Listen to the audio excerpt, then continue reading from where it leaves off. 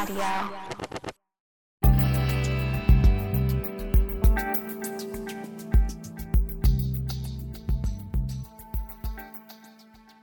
Hey everyone, welcome to the latest installment of the Climbing Advocate Podcast, episode number 55, a conversation with President of the Illinois Climbers Association, Andrew Staff.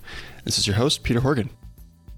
I think I make it pretty obvious in the first minute of the episode, but I was really excited to bring Andrew on the show to talk about climbing in my home state of Illinois. Because you probably don't often hear the words Illinois and climbing get used in the same sentence. But that's about to change here over the course of the next hour. More importantly, though, what we're really here for is to highlight another local climbing organization, one of the many LCOs that's doing amazing work and serving as the backbone of local advocacy for climbing around the country.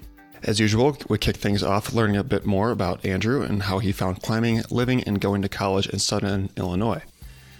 After Andrew introduces himself, we go pretty deep into the history of the ICA and get a thorough rundown of what got the ICA started, where they are today, and everything in between. It's nothing short of impressive of what they've accomplished over the last 20 years. The resume includes multiple acquisitions of bouldering areas, including the legendary Holy Boulders, and the more recent acquisition of the House Boulders. Also climbing development at local state parks, and it should be mentioned that the state land manager approached the ICA to do the development, not the other way around, which you would probably think of, right? And Andrew discusses that more and how that all came to be.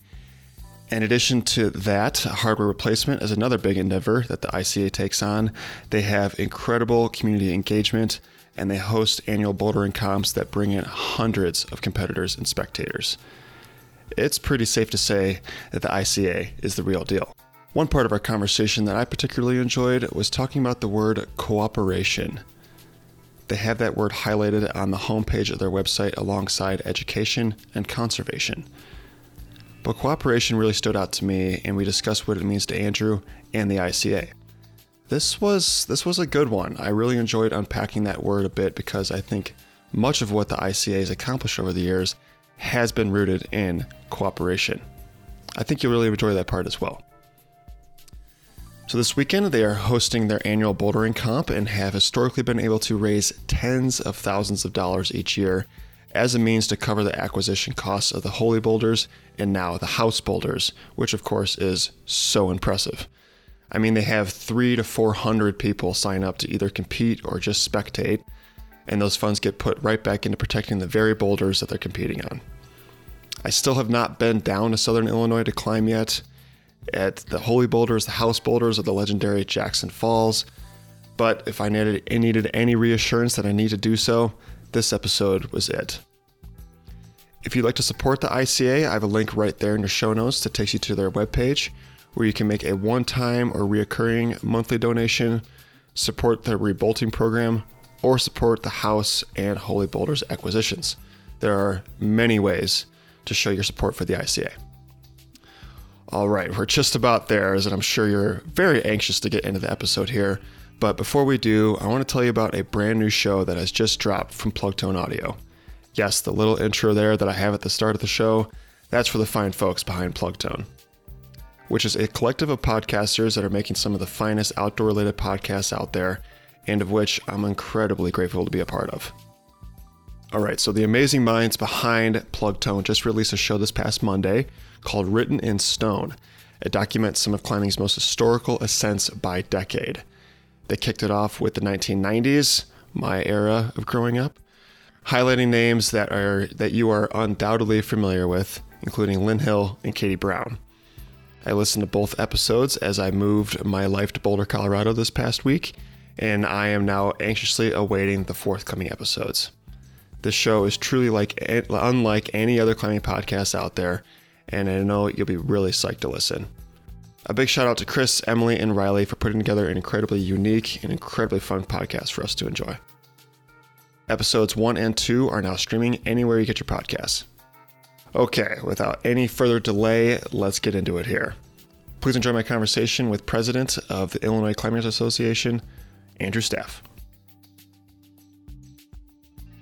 Before we get into the episode, I'd like to give thanks and show some love for the sponsors and supporters of the show: Black Diamond, Adidas Turex, Alpine Star Coffee, and Plugtone Audio. Thank you all for the continued support of the Climbing Advocate podcast and dedication to the climbing community. So yeah, here we are again, round 2. We tried to do this last week, but technology and internet doesn't always want to work in your favor. So we had to call a mulligan last week, and here we are. So again, thanks so much for your time and setting aside like an hour of your time tonight to circle back up. And yeah, man, I'm just so psyched to chat with you for a number of reasons, but they all pretty much revolve around talking about Midwestern climbing. I've had people on from Minnesota, from Iowa, and now my home state of Illinois. I mean, this is awesome. We met last year and chatted for a bit in Chattanooga at the Access Funds annual conference. And I saw the Illinois folks hanging out there in the corner, so I had to go introduce myself and say hi. And yeah, here we are. And another reason, this region of the country, the Midwest, just often gets overlooked and glossed over when it comes to climbing, I think. So it's such a treat to shed some light on the Midwest and the Great Plains, because there is a lot of good quality rock around there, believe it or not. Oh, definitely. Yeah. So before we get into Illinois climbing, Andrew, why don't you take a minute to introduce yourself and share a bit about your climbing history and when and how you were introduced to the sport? Yeah. So I grew up in Southern Illinois in Carbondale, and there's tons of rock, but I didn't really know much about climbing. It was the 90s, and it was obviously not as popular and well known as it is now. And so my family took a trip to Breckenridge, Colorado, and in the summer we didn't ski or do anything like that, but we went to the rec center there and to the climbing gym. And my cousin, who lives in Philadelphia, he had climbed some, and I tried bouldering, and then I got on a rope, and it was the most exhilarating and scary thing I'd ever done. But I was like, man, I've got to do this. This is it. And yeah, this is it. And so I bought some shoes, and a buddy and I from high school who I knew climbed, we would just go to Giant City State Park, which we'll talk about a little bit later, and mess around, not on anything good, but just kind of farting around. And then when I went to college, my college had a crappy little wall. Most of the time I didn't even have access to the actual vertical wall, which was crappy, but I had this traversing wall. But me and some friends, we just spent hours. I didn't know anything about training. I didn't know anything. But when I came back home in the summers, I started to link up with people. And so I got to climb outside, like for real, for the first time. And so this was probably, 1999, 98, 99. And where'd you go to college? I went to Greenville College. It's a really small Christian liberal arts school, a couple hours north of Carbondale. Okay, so not far from home. No, not far from home at all. So I would come back occasionally, and then in the summers. But it was a cool time to start climbing, because a lot of people my age, like Chris Sharma and Dave Graham and Katie Brown and all those people, were just tearing it up. And so I was like, man, this is cool. I would watch Rampage. I would put that on at like the wall. And I even found like the same like sweater vest that Sharma's wearing without a shirt in that. And I would like climb in that. Didn't help me climb better, but I was going to say, try to channel some kind of, Sharma juju. Yeah, a lot of baggy Prana pants, and yes. Just Sharma was my fashion icon. So yeah, but yeah, so that's it. And then when my wife and I moved back, really got heavily involved in the climbing community here, and that's what before we had kids, that's what we did. I mean, it's a fantastic community, and a lot of sport climbing, a lot of bouldering, a lot of trad climbing, and just built some amazing lifelong friendships. And so that's kind of our history. Are we talking like early 2000s now? Yeah, we're talking early 2000s. So I graduated college in 2003, and so came back, and so we started really hitting it hard then. Mm-hmm.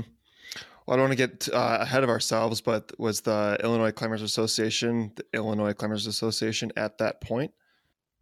Yeah. So, and I can get into the history later. It was just starting in the early 2000s, Okay. as it is now. Got it. It kind of morphed in from something else, and we can discuss that in a bit. But yeah, sounds so good. It was getting going then. Awesome. Where else do you like to explore climbing wise outside of the Midwest, outside of Illinois? I love Wyoming. So my 14-year-old son and I and a buddy who's on the board at the ICA, Doug, we've gone out to Devil's Tower for the last couple summers. We'll just shoot out there for a couple days and get on endurance and have some fun. And I love Moab. I love Castleton Tower. I've spent a lot of time climbing in the South, like Chattanooga and not too Alabama far away. and stuff. Yeah. And then I really like climbing in Maine at Acadia. Yeah. So that's some place. I went back this summer, but I didn't get to climb. Mostly just fishing and stuff. But it's an amazing place if you haven't been there. So yeah, and I know it looks amazing. And I had a buddy tell me some stories about Acadia just the other week. He went up there for a wedding or something, and he's like, "I'm going to Acadia. I don't know anything about it. I'm hiring a guide." And we are climbing like 50 pitches in one day. It's like, it's he just gorgeous. Told the guide. It's awesome. Nice. Yeah. He just told the guide, he's like, we are getting as many pitches as humanly possible in today.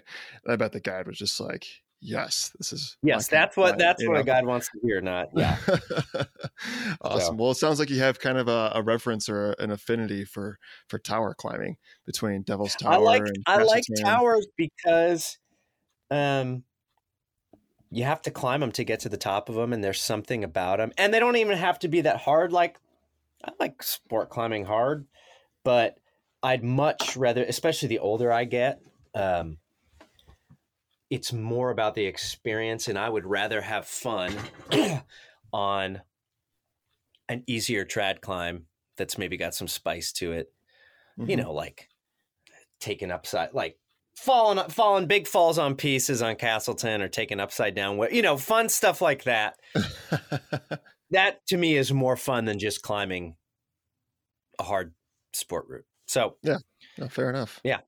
Well, let's transition a bit. Let's circle back to the history of the ICA and how it all came to be. I mean, the stories I've heard over the years now of the formation of different LCOs has varied widely. It's because of access issues, or nipping something in the bud and getting ahead of maybe a potential access issue. The stories run the gambit. So I'm curious, what was the impetus for the formation of the ICA? Yeah, so it really started. It was originally called the Southern Illinois Climbers Alliance because it was focusing on the climbings in Southern Illinois. Right. And so there's an area, it's got sport routes, it's got trad routes, called Cedar Bluff. And Cedar Bluff was designated, it was traded, it was Forest Service, and it was traded to the Illinois Department of Natural Resources as like a water conservation area or something like that. And that threatened climbing access. And so the Southern Illinois Climbers Alliance kind of got together, guys like Eric Allner and John Payne, a lot of the guys who were the first ascensionists at this area, and just old guard hard climbers, did so much of the development everywhere. Jim Thurmond, all these guys. So they got together and they started this, and they were able to protect climbing, but no new development was allowed. So anything else was climbing was grandfathered in, but there was no new development. So you went to Cedar, you had what you had, right? You got what you got. And so eventually, that morphed into the ICA, and there really weren't that many access issues to deal with. A majority of it was kind of dealing with Jackson Falls, right? you're dealing with the Forest Service. It's not wilderness area. And so the approach was just kind of, people kind of did what they wanted to. And because they hadn't really been told otherwise. But so the ICA kind of managed stuff. There's an apocryphal story. I don't know if it's completely true that the Chicago Mountaineers gave the ICA a drill. I don't know if that's actually true, but they kind of started to focus on replacing hardware, managing hardware out there. But as there weren't that many access issues because there was kind of a standstill. People would climb at places like we lost access to a place called Opie's Kitchen, which was on a wildlife refuge, but we didn't necessarily have the mechanism to kind of fight that. It was climbing. I don't know if people who didn't climb then, it was a little bit more like surfing kind of in those days. Sometimes if an area wasn't as widely known, right, you kind of didn't tell people about it. Yes. And so, but in that time, in the early 2000s, the Holy Boulders had been discovered by a trio of guys, Chris Lesh, a friend of ours who unfortunately recently passed away, Aaron Brower, and Rob Rabick.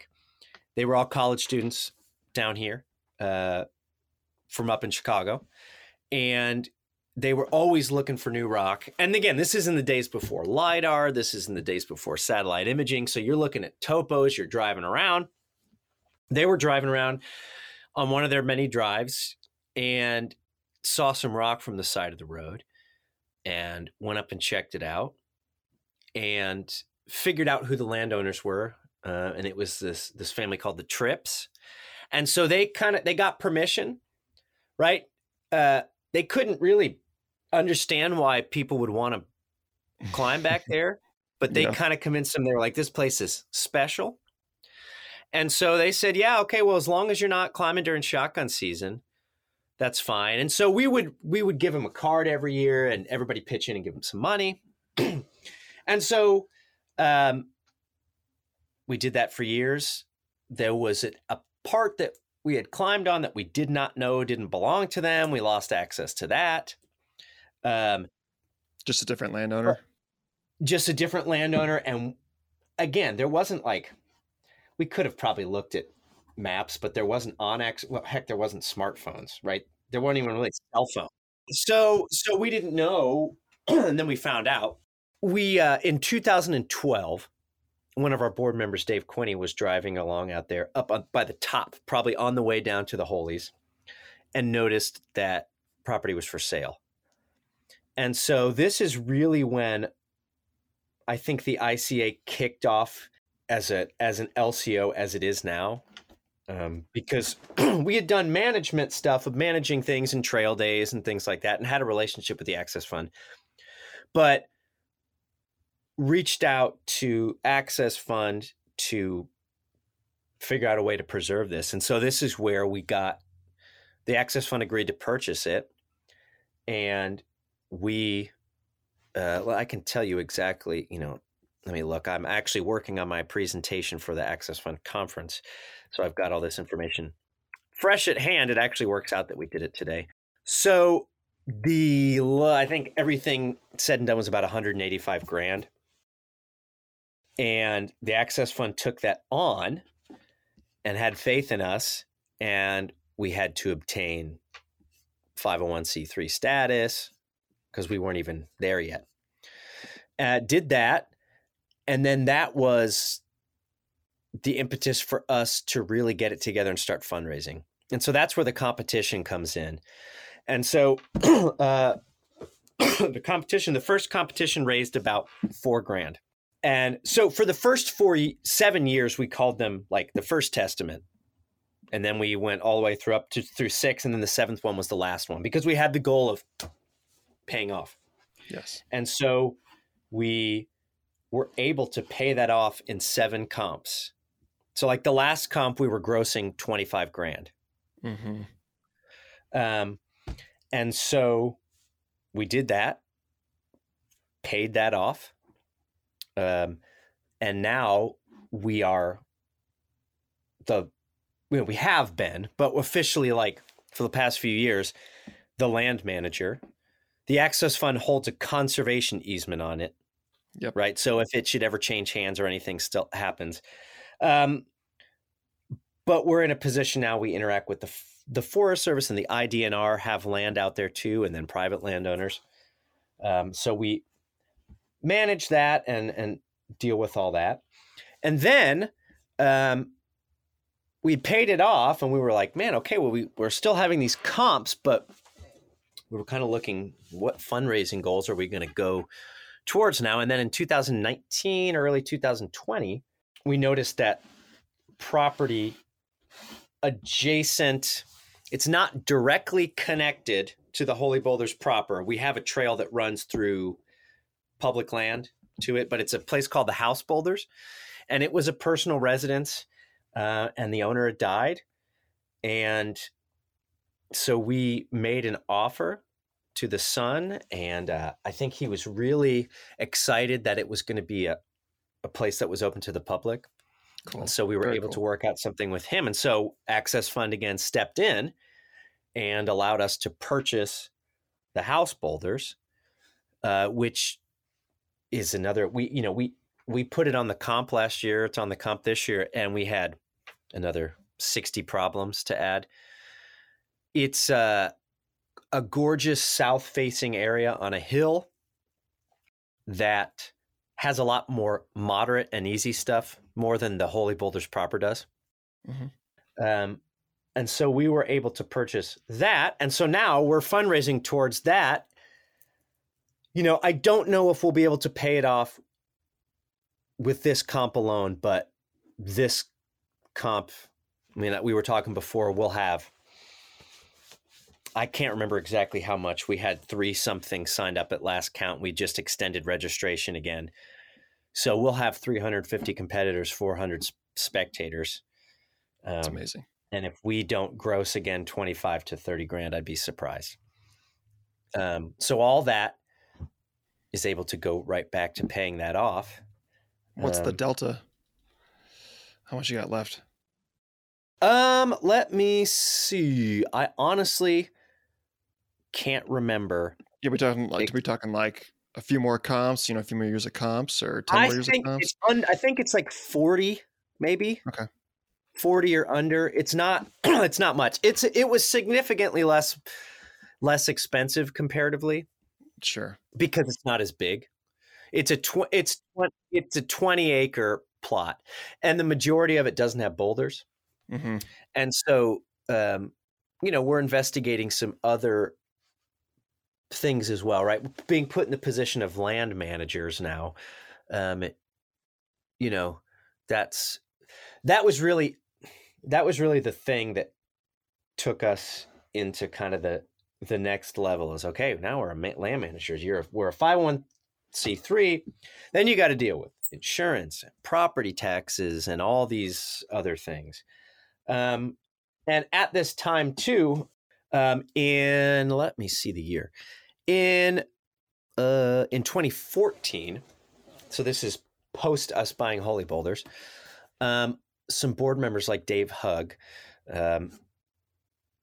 got permission to bolt it's Limestone Crag in Pere Marquette State Park. It's closer to St. Louis in Illinois. And so began working on that, and that kind of got us a relationship. Dave works for the IDNR. Got us a relationship with the IDNR, which then led to them approaching us and giving us the same permission to bolt at Giant City State Park. Giant City had been one of those places where there had historically been climbing. This is kind of one of the, other than Jackson Falls, in the 70s, Giant City was hosting climbing, but it was mostly top rope and maybe some trad climbing. And I used to trad climb there, and it was scary and run out, but the climbing is fantastic. So the park, wanting to attract more people, reached out to us because we had seen what we had done at Pere Marquette. And Pere Marquette and at Giant City, the ICAA was contracted.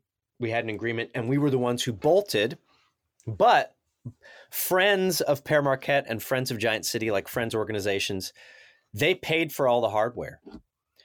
And so we bolted, especially at Giant City, a couple different areas, Shelter 1, Macanda Bluff, and then Devil's Stand Table. And there's quality routes from 5.4 up to 5.13.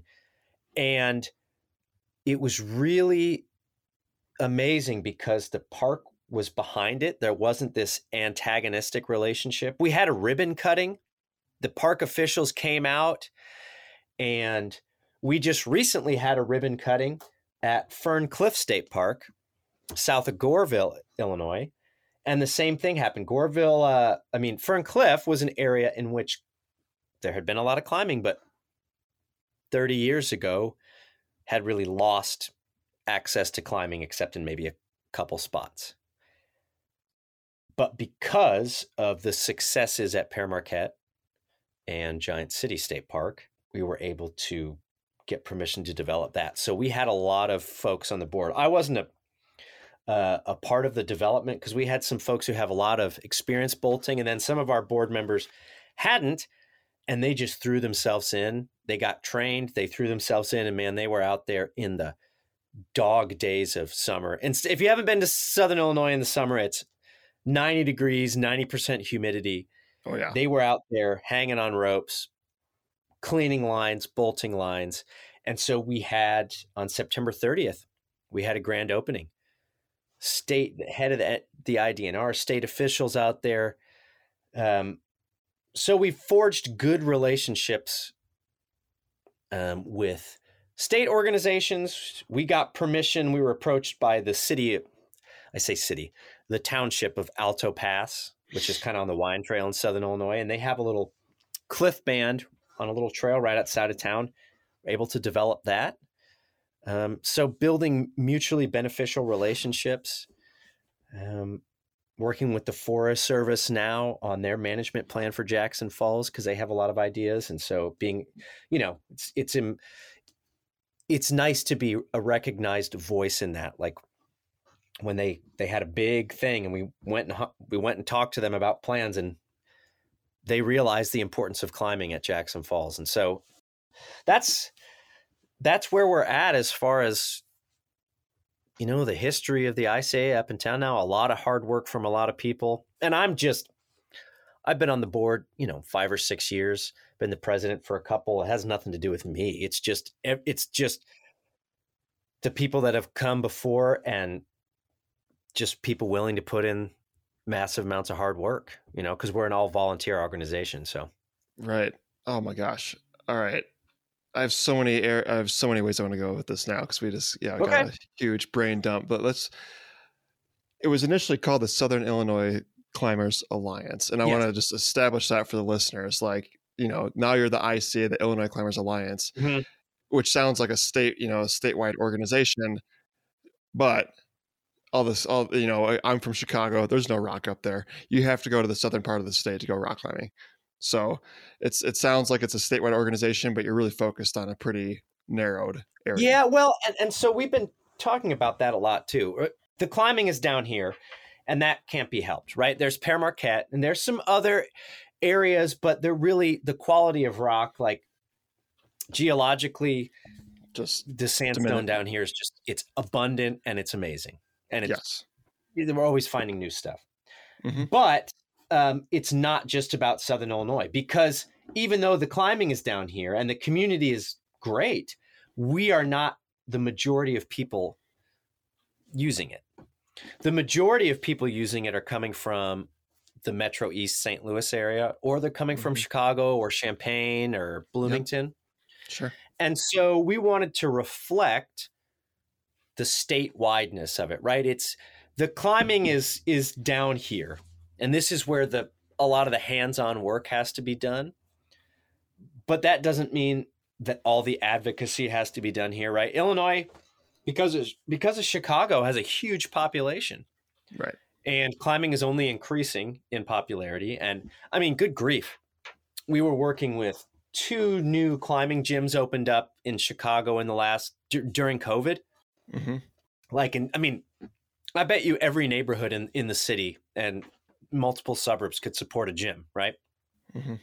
So we are really trying to expand to make people all over the state a part of this. This isn't just a Southern Illinois Climbers Club. Yeah. Right. We happen to live down here. We tend to be the people who end up physically doing a lot of the stewardship. But man, I will tell you what, when we were doing some rebolting at Jackson Falls, and I just put out a social media post about what we were doing, and people were like, we just want to give, right? How can we help? And so anytime that we say to people, like, this is what we're doing, this is how much it costs to rebolt a route, people are so willing to pitch in because they enjoy it. Yeah. And then the comp, right? There are lots of opportunities. We just had trail days for the comp, and we had our own SIU group and then the U of I group. The U of I group, it's always been great, man. They come down and do so much work. So we want everybody in Illinois to feel invested in Illinois climbing and to be excited about it, to have access to it, because this is where it's at doesn't mean they don't have a part in that. You know, they're invited. Everyone's invited. Oh man, and even people from outside Illinois, right? Indiana and St. Louis. Man, I met a group at Alto Pass because they were from Memphis Rocks Gym, and it was the closest place for them to come to climb. So we just want people. We could always use more members. I will say this: membership is people donate and people give and people support. But what we would really love is for people to become members, especially if you're in Illinois. You can become a joint access fund and ICA member. That helps us to do things, and it gives us a bigger voice. You know. Yep, that's so true. Do you guys ever travel north? I mean, it's like several hours. What is it, 6-7 hours? So we're 5 or 6 hours from Chicago, but we have a board member, Doug Rothy, who lives in Springfield, and Doug is kind of our northern central Illinois advocate. Cool. So he ends up going a lot. Like he goes to gyms in Peoria. He goes to comps at First Ascent. Patagonia, Chicago will have events, and Doug will go up there and have ICA tents. We've gone stuff up at Soil and St. Louis or Upper Limits, and Upper Limits is a huge sponsor of ours, and First Ascent always comes down. So there's a lot of great cooperation. We have so many good friends from up in the Chicago area, but it's hard for us to get up there. So we've actually been working. I hope this taking us in a different direction, but after the last Access Fund conference, we kind of realized that, you know, the board, we had kind of been relying on the board to do the lion's share of work, and it just kind of, you know, you get burned out. If anybody's been part of a board or a volunteer organization, you get burned out. And it was really encouraging to see people engaging the community. So we kind of reset, had a retreat, kind of talked about what we wanted to do and reset, focus on committees and giving oversight, but allowing more people to be involved. And so we're still working on that. It's not perfect. We're still trying to figure all that out, but we want more input. We want people in Chicagoland to have a voice and feel connected as well. So that's stuff that we're working on. We know it's not perfect because, again, the nuts and bolts stuff happens down here. Sure. But there's so much to be done advocacy-wise, education-wise. We're working with gyms and all those things to, you know, help with gym to crag transition and all that stuff. So, right. Is there a gym in Carbondale? No, there is not. SIU recently at the rec center, which you have to be a member of, like they put a nice Walltopia wall, like bouldering wall in, and they got a kilter board. Oh, and then I just had a meeting a few weeks ago with a local gym owner who wants to put a bouldering wall in as well. So there are options. You know, it used to be back in the day that like Dan and Dave Chancellor from So Ill had their garage, and that was the gym. Yeah. and everybody hung out Yeah. there, or people had home walls. But Carbondale's just not big enough. Right. No, I feel St. that. Louis, several. Champaign, Bloomington, Peoria. Yep. But St. Louis is the closest, or maybe Evansville. So Right on. Still so many directions I want to take this. What comes to mind right now is the land manager part. I'm looking at this like from a national spectrum. Out west, this is not like a perfect model, I guess, but out west, lots of public land. We're working with Forest Service, BLM, Park Service. As you start to move east, get into the Great Plains and the Midwest, I almost see this hybrid of sorts where you got some federal land managers, some private owners. Maybe not with the Minnesota and Iowa folks I talked to. I think that was mostly private and like state agencies. And then as you move maybe further east, there's still some forest. Of course, the Daniel Boone National Forest in Kentucky, the White Mountain National Forest in New Hampshire. But you start getting into a lot of private landowners. So when you're talking between a federal land manager and a state land manager, how do you approach that? Are you taking different tactics or got different talking points and such? What's that look like for you? State-wise, it's been nice because a couple board members are state employees and like work within that system. And we also have contacts built up. The state is easier to work with directly because they're a bit more accessible, and there are more state parks, and they're better staffed because they have more funding. So we don't have any Park Service or BLM. Like there's no BLM land in the East, right? There in the Midwest. Yep. But there's a lot of Forest Service. Most of Southern Illinois is Shawnee National Forest. Mm-hmm. And we just had a meeting with them, but his name is escaping me right now. Super nice guy. The director of the Shawnee is also the forest supervisor for the Hoosier National Forest in Indiana.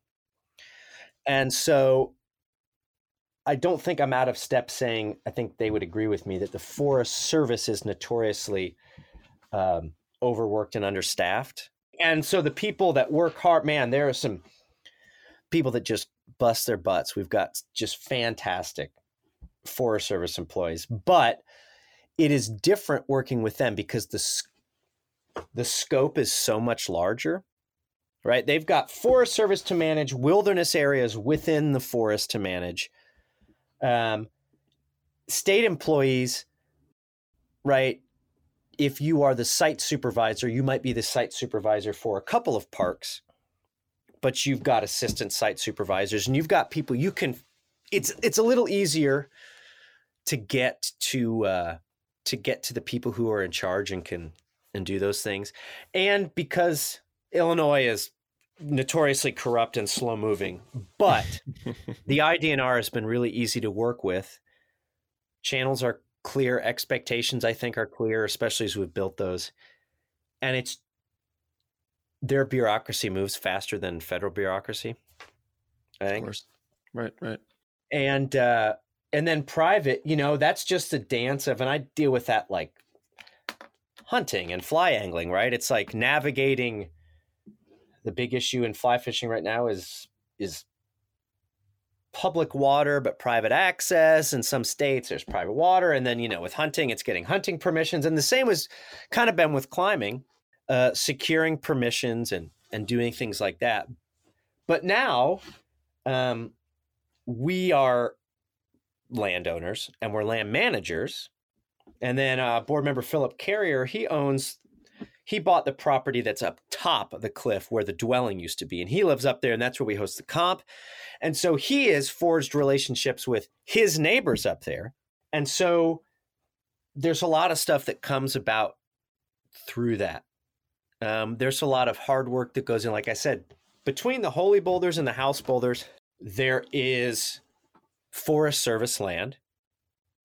And there's a small parcel of IDNR land. Might not even be 20 acres. Landlocked parcel that was purchased by the IDNR to protect long-eared bat habitat or something like that. Mm.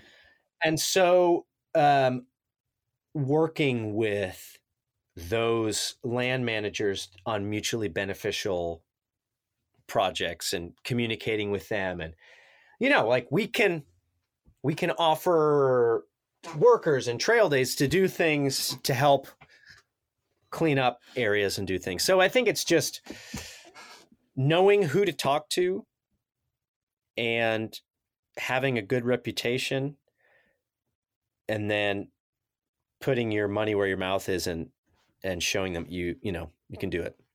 Right. Because if you can't manage your own property well, or your own, the things that you own well, or the work that you've done in other places hasn't gone over well, then that doesn't speak well. But we have a long history of working hard to build positive relationships.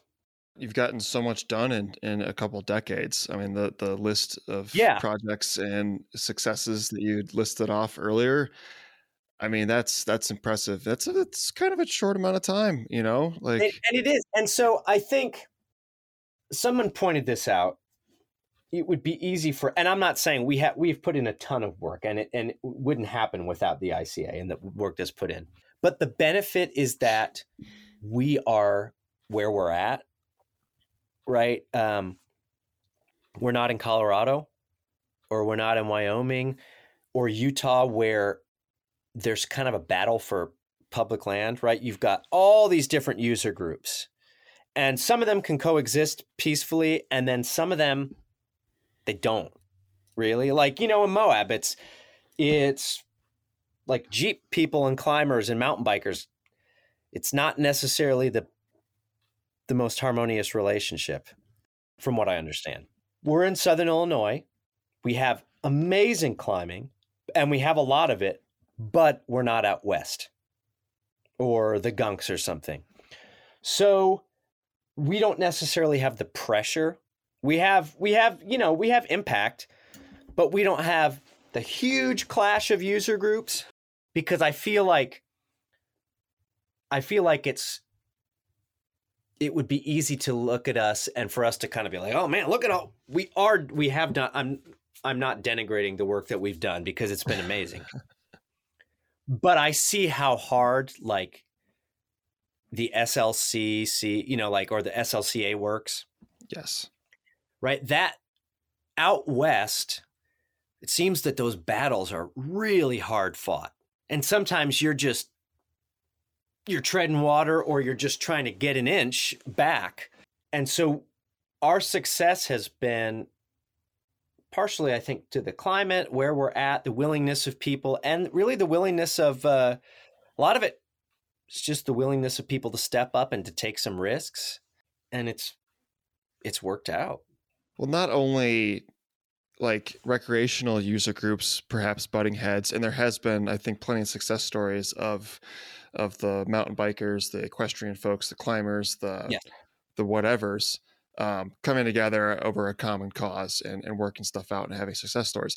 It's not just like the recreational user groups fighting for their space, but the federal land managers have multiple use mandates that accounts for recreation, for logging, for oil and gas, blah, blah, blah, extractive uses, and now you're stewing a whole bunch of the different things in this crazy pot, trying to work it all out. And that's another major challenge. We have benefited.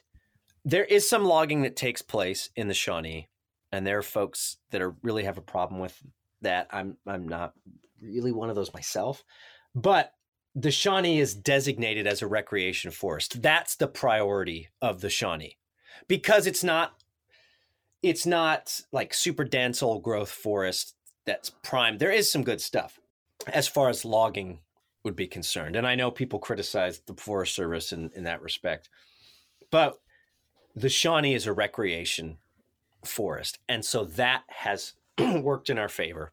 Mm-hmm. There are some wilderness areas that we're not allowed to pursue climbing on.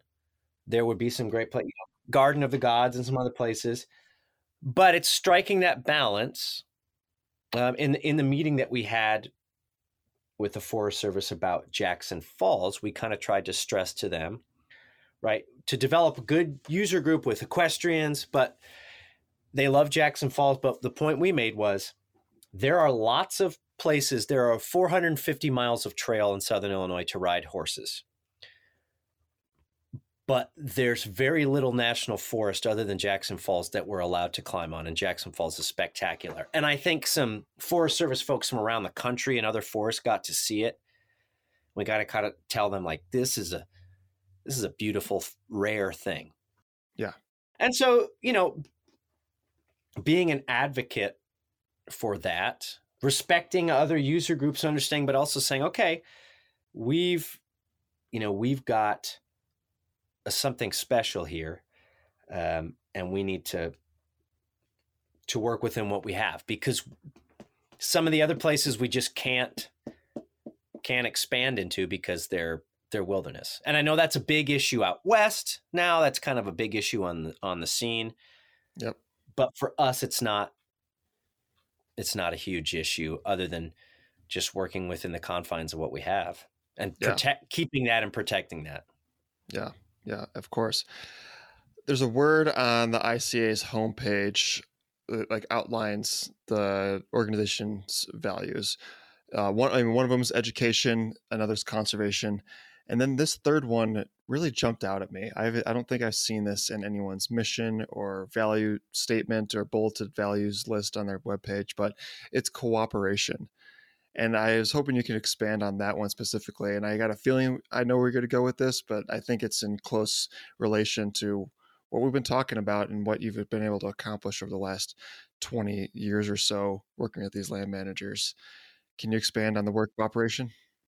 Yeah. You know, if you are not building positive relationships, if you are not cooperating, if you're not learning to work together,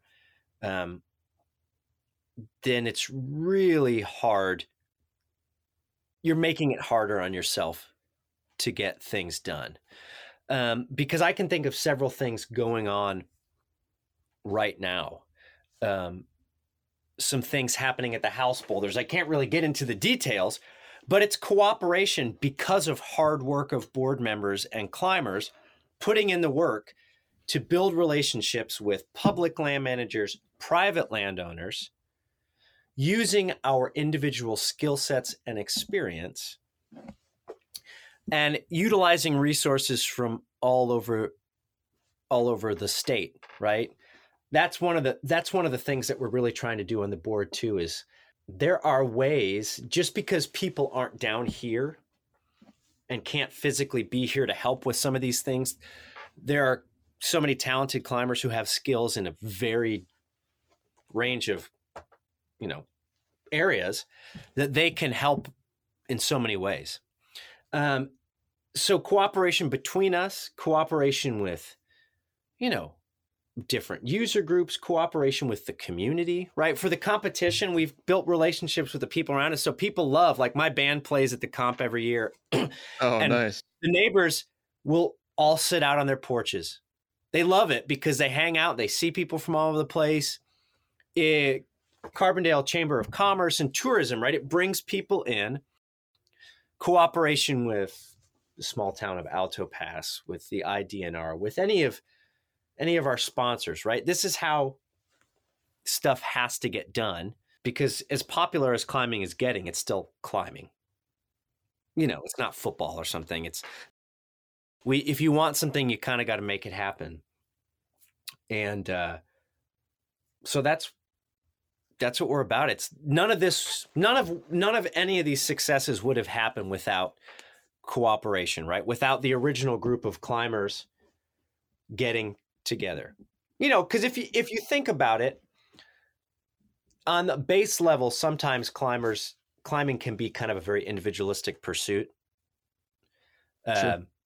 Because it's you doing this thing, but climbers willing to come together to fight for a cause, and then you build this momentum. And this is what you see at LCOs all over the country. And I think you said the stories are probably pretty similar as far as there being a catalyst that's either an opportunity or a danger, right? Mm-hmm. Some area is going to close down or something. And it only happens if you can build cooperation. So I think every year, the network kind of grows and the sphere grows and more people know. And then that just expands your opportunities. And then, part of that cooperation is the Access Fund too. Mm-hmm. Not to,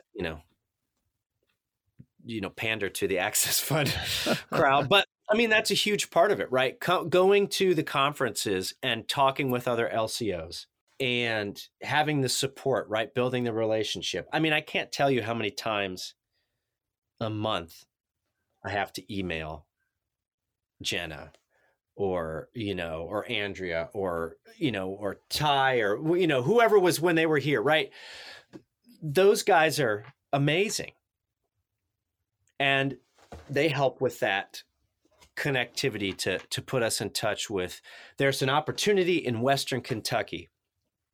And Daniel Dunn put us in touch with a guy who I'd kind of known tangentially through friends. And now they're kind of getting an LCO off the ground and getting started, right? There's just, I think it's a willingness to take on. We took that first leap with the Holy Boulders. And now that gives you some confidence to kind of like, okay, we can do this, Yeah, sorry, that's a lot. I tend to ramble. No, it's all right. And yeah, quick shout out to Jenna. She helps with the podcast. Andrea. Oh my gosh. I don't know.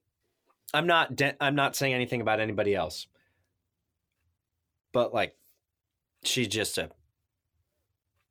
makes it run. Yeah. Yeah. Makes the magic happen with the conferences and everything. With everything and getting LCOs off the ground, and she just connecting people, knows what's going on. And so, shout out to Jenna. Yeah. Anyone listening that's talking about batting around forming an LCO or anything, Jenna Winkler, hit her up. So let's talk about one of those successes. Let's dive into the Fern Cliff a little bit, because this is another unique thing that I don't hear very often. Like back to the cooperation, and correct me if I'm wrong, you were approached by them. So it happened at Père Marquette. And so they kind of started there, and we built from there. And then we were approached by the IDNR for Giant City, and that went so well, and it was received so well. And if you haven't been down to Giant City, and you're anywhere within the area, it's so worth it. Gorgeous south-facing cliff, great winter crag, great climbing. The easiest approach, the only approach that's easier is like Wall Street in Moab, right? The River Road. It's an easy approach, so much fun. And so had a great relationship. And so Fern Cliff had been on the list. And I will add, Fern Cliff also includes Cedar Bluff, which we talked about, right? Cedar Bluff was the original thing that got everything kicked off. Mm-hmm. We have gotten now permission to do new development at Cedar Bluff. So everything has come full circle. Oh, there you go. Because that was the place where, it was like mixed. It is an off-site Fern Cliff site. It's under the same management area. Mm-hmm. So Fern Cliff reached out, and Dave Hugg and Kevin Sierziga, board members who are, Kevin's a former board member who were IDNR employees, worked with Jay, the site supervisor at Fern Cliff. The walls are gorgeous and spectacular, and they just really wanted to see this happen. Mm-hmm. And so they worked really hard and did all this legwork and got this going, and they were behind them. And so we've got, I think there are 70 routes there now. Maybe maybe 4. I don't know. I might be wrong. Several dozen. Kevin told me. There's a lot. Yeah. And quality, easily accessible, gorgeous rock. Because there was a wall that was climbed previously. And then, there's got to be 70 routes. A ton of new areas were opened up. Okay, so I'll give you a list. I've got like an actual thing. So the project first pitched to the prior site supervisor by Kevin. And the guy was getting ready to retire, and it was a little bit more than he wanted to take on. So they pitched it to the new site supervisor, Jay Massey, and he was interested, right? So we talked about our history with the IDNR and our experience in route development and then maintenance and rebolting and all those things. And so we first kind of broached it with installing fixed anchors at the existing area and then expanding into that because there were some top rope walls. So it just kind of went from there. And then it took some work, right? This is one of the things that you learn as you're dealing with land managers is like CERP stuff. I don't know if people are familiar with that, right? Certified Environmental Review Process. Is that like a NEPA equivalent kind of thing? Yes, So there's NEPA, there's CERP, there's all these different things that you have to go through, right? You have to have, archaeological, sociological studies done. You have to have, or anthropological studies done. You have to have biological studies done, right? There's biologists are going to have restrictions and all those things. But communication continued. We go through all that. We have to talk about liability, right? These are things that not all LCOs necessarily think about, right? I've spent more time than I thought I would trying to understand the scope of our insurance policies, right? What we need, what we don't for our comp and just for climbing in general, right? and the little minutia of who's protected, who's liable, all of those things. And so when you take on any of these things, you add to your plate and to your responsibilities. But the Fern Cliff thing, there's 1,200 volunteer hours put in from ICA board members and others. 70 routes, 56 of them were new. 4 of them were trad lines that got anchors, and then 10 were old top rope lines with potential for more, right? But they're kind of where they're at. Yeah, so it's the IDNR want people to come climb, right? The IDNR want people in their parks to enjoy them. They want people coming to Southern Illinois to enrich our economy and to enjoy what we've got. And this is a part of that. And so we had a big day. Tons of people came out to climb, and there were officials there, and it's just an awesome thing. That's so cool. Did you get any footage, or is there any is there some kind of marketing video for this? Because this is such a. I don't know if there's a video. There are a bunch of photos, and then I have a graphic of a timeline that one of our board members did. Cool. But yeah, we can get you some of that stuff. It's just a gorgeous area, and right, all of this it's 30 minutes from Carbondale. It's closer than Jackson Falls. Oh, cool. Mm-hmm. And I think one of our goals is to, impact is a big issue. That's what we're working on in the Forest Service. Jackson Falls is heavily impacted, not just from climbers, but from equestrians and other people. But climbers, we have an impact. And so hoping to spread it out. I don't know if Jackson Falls is Jackson Falls. It's always going to be the go-to. But if we can relieve some of the pressure there by providing concentrated high quality climbing in Southern Illinois, we're only benefiting everybody, and hopefully we can maybe mitigate some of the impact by spreading it out. Yeah, a little bit of a relief valve of sorts. Yeah, and again, I don't know if we're taking any data on that. But anecdotally. Yes, but anecdotally, I think it's easier for folks to come down for a weekend from St. Louis and go to Giant City or Fern Cliff and not have to drive an extra half an hour or 45 minutes to Jackson Falls. Sure. And that appeals to some people. You can camp right in Fern Cliff, right? So, or Giant City. Yeah. Yeah, I've always thought of Jackson Falls as the crown jewel. That's when I heard about Southern Illinois, that's what it was. You're not going to beat the concentration of quality Southern Illinois sandstone. Like you can't really oversell Jackson Falls. It's amazing. But what you can do is offer different climate. And I'll say this, if you haven't been to Southern Illinois, the rock, while it's all sandstone, it is varied, right? If you've spent time in Chattanooga or Horse Pens 40 or Little Rock City or in the Southeast, it's similar, but the rock in Southern Illinois varies, right? Giant City rock is really irony. There's a lot of big iron bands and tubes and knobs. Jackson Falls is this beautifully sculpted sandstone with crimps and slopers and overhanging walls. Cedar Bluff, Ferncliff is a lot like Jackson Falls in a lot of ways. Cedar Bluff is this highly conglomerated, pebbled, banded sandstone that's a couple pitches tall.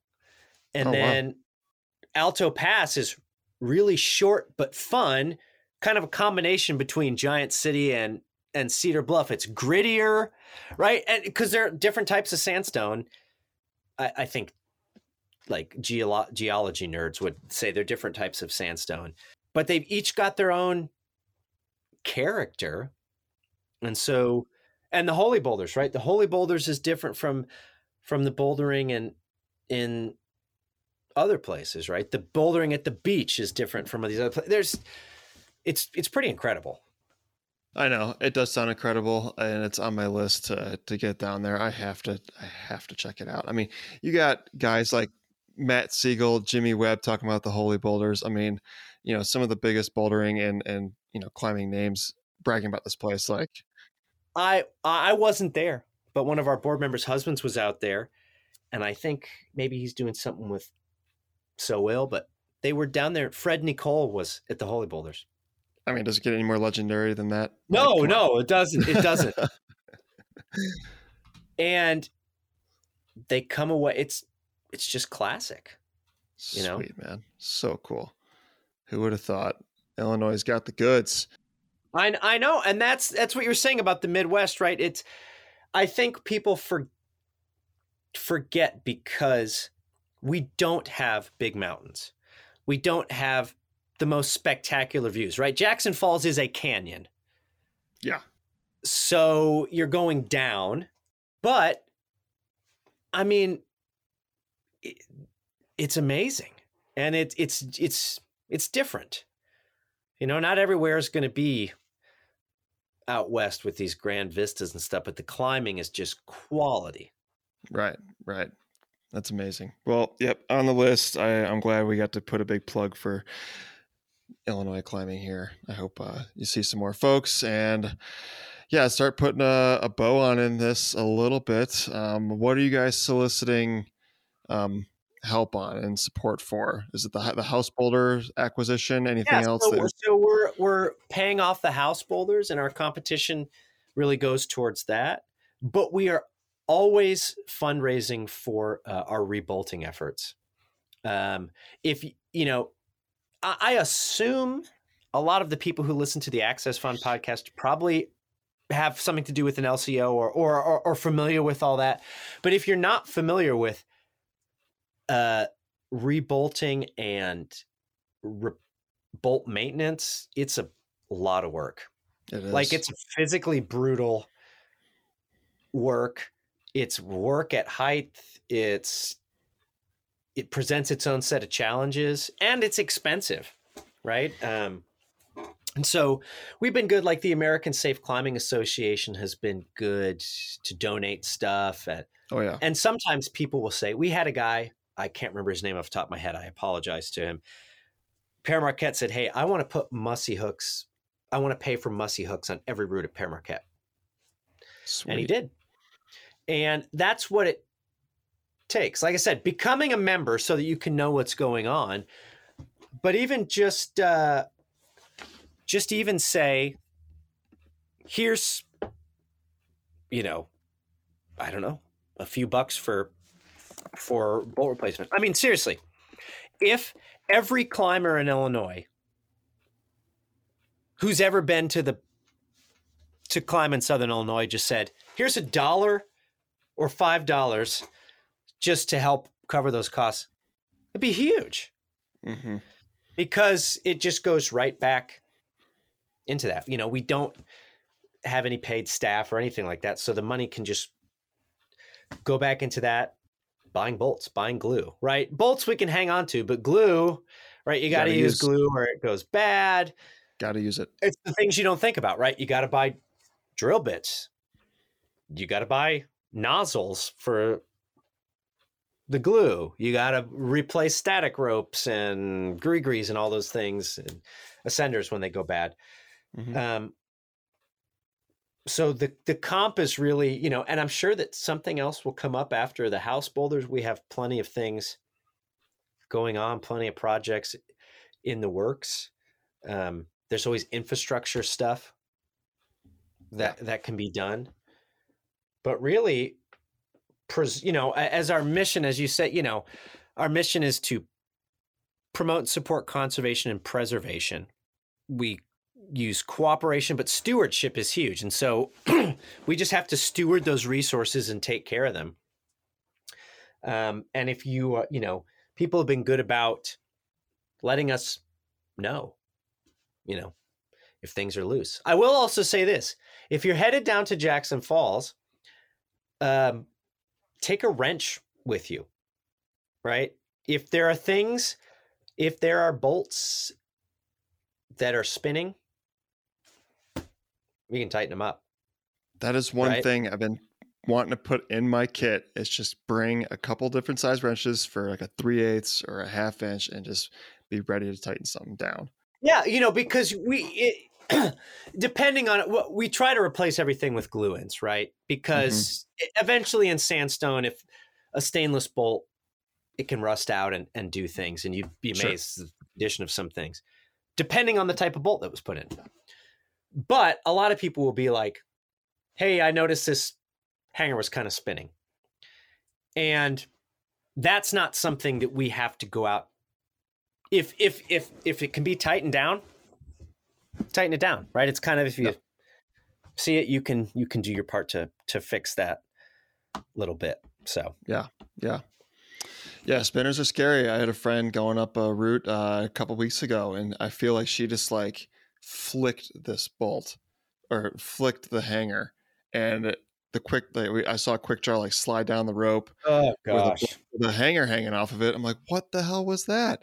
She's like, the hanger just fell off, and she like didn't fall on it. I mean, she like, I think bumped it with her foot and popped, and was like, it's worse when you get the anchors too. Like if you get your anchors are spinning on like multi-pitch, or you've got where it's like not even a right size bolt and there's like this much thread sticking out. You know, there are some janky setups.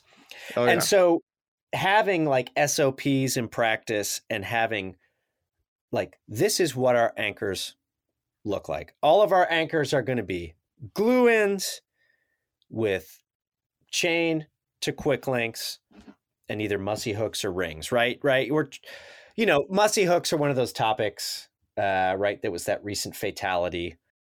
Yes, there was an accident with them. Yeah.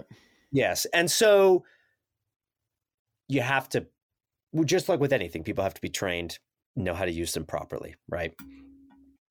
But just kind of having everything be the same, so people can kind of know. And now that's hard work, right? Jackson Falls has tons of routes. It's easier when you're developing an area and you have control. But when people have been bolting in an area for 30 or 40 years, it's going to vary. Bolting style is going to vary, right? Not everybody has bolted the same, right? Things were a lot more run out back in the day. Yes. So, you know, it's just, there's a lot involved with that.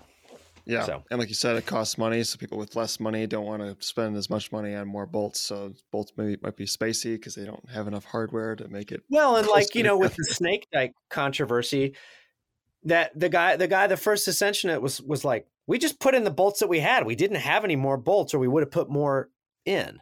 Right, I don't, you know, so sometimes it's not a boldness thing. It's just, they're expensive. Exactly. Exactly. Yeah. So yeah, $5-10 goes a long way for the ICA. Yeah. Oh, to yeah. get, It get definitely more does. hardware. Yeah. And it Right on. might cost about $60 or $70 to equip a route. Yeah. Up to $100 depending on how many bolts there are. So yeah. Yep. It adds up.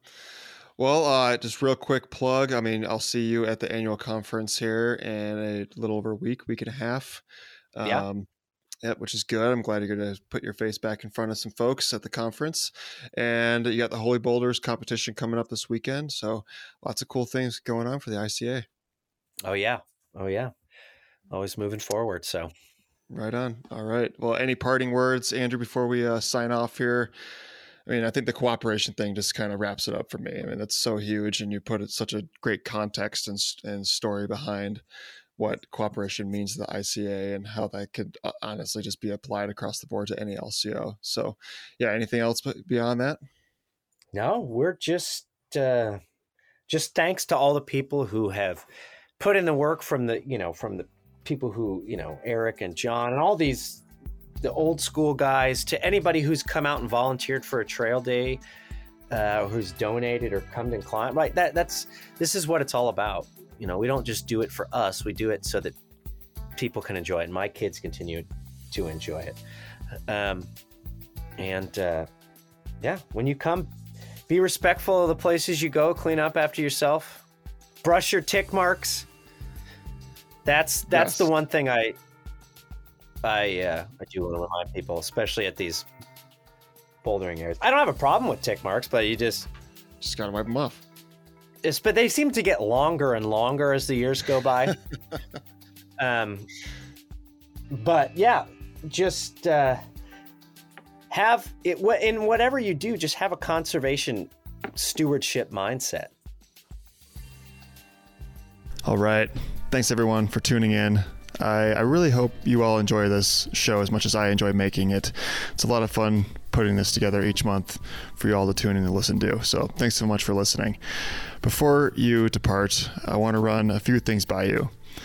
I started the show to bolster the efforts that these advocates do year after year, and of course to support the mission of Access Fund. So I'd like to ask you to either donate or, better yet, become a member of Access Fund. Your support and membership goes a long way to help them with their mission of conserving, stewarding, and advocating for climbing. There are varying levels that you can become a member at, but you can get started for as low as $20 a year, and after that, you can reap all kinds of awesome benefits with first getting a free t-shirt and getting amazing discounts on some of the best climbing products out there. It's all listed on Access Fund's website, accessfund.org, so check it out. If you're a rock climber, please consider becoming a member of Access Fund. Second, if you want to do me a huge solid, please subscribe to the show and leave a glowing review and comment on Apple Podcasts. After that, jump on those social media channels and share it with your friends. It goes a long, long way, and I'd greatly appreciate if you help me out with that one. So thanks again for listening. I really appreciate it, and I'll catch you all next time.